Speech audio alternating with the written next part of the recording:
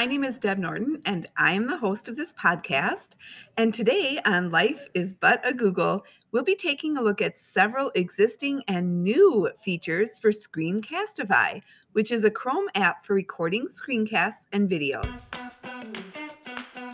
When the educators in our district started teaching virtual classes back in March of 2019, we were fortunate enough to get access to the paid version of Screencastify. The biggest difference between the free and the paid version of Screencastify is that the free version is limited to recording 5-minute videos, whereas the paid version just allows for unlimited recording of videos.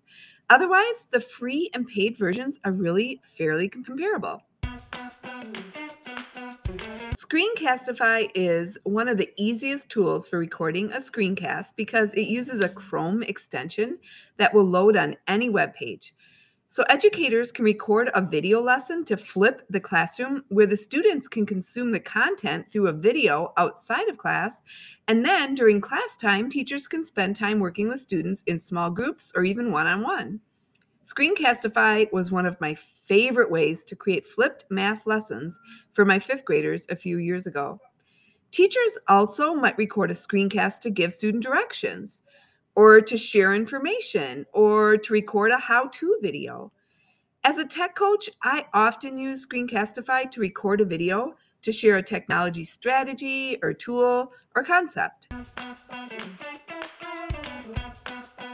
So let's dive in a little deeper and look at the useful features that Screencastify offers. One of my favorites is that I can embed a webcam of myself right into the screencast to give a more personal message. Videos can be edited using the Screencastify editor. The editor allows me to upload any videos, even videos that I take on my phone or an iPad or some other device. And I can trim and rearrange the videos that I've added. I'm able to use the editing tools to split clips and zoom in on my videos.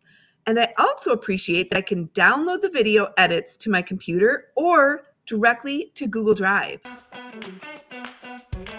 Now, throughout 2021, Screencastify has been adding new features, and they are awesome. Let's just take a little bit deeper dive and find out what they are. So back in March, Screencastify added the ability to blur faces or objects with the new blur tool to prioritize student privacy. And the blur tool can be moved and resized to any part of a video. In May, they added a more precise and powerful text tool with the ability to resize and drag the text box to anywhere on the screen. And you can add as many pieces of text as you'd like. I often will use this to reinforce a concept or to introduce vocabulary. In June, the title clip feature became available.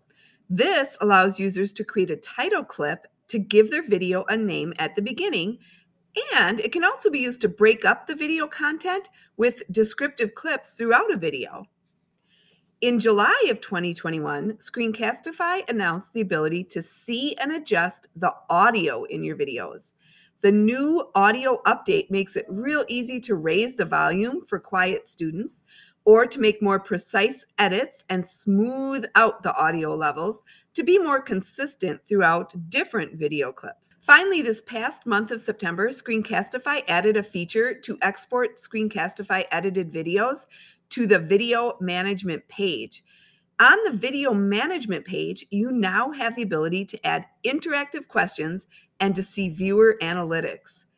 The interactive questions can be added at any point during the video, and you can add as many questions as you'd like. These are multiple choice questions in which you can choose which answer is the correct answer, and this allows the teacher to assess student understanding throughout the video. The viewer analytics allows the teacher to see video viewers. Every time a student views the video, it will show up on the video viewers page with the student's name, the date, and the time spent watching the video.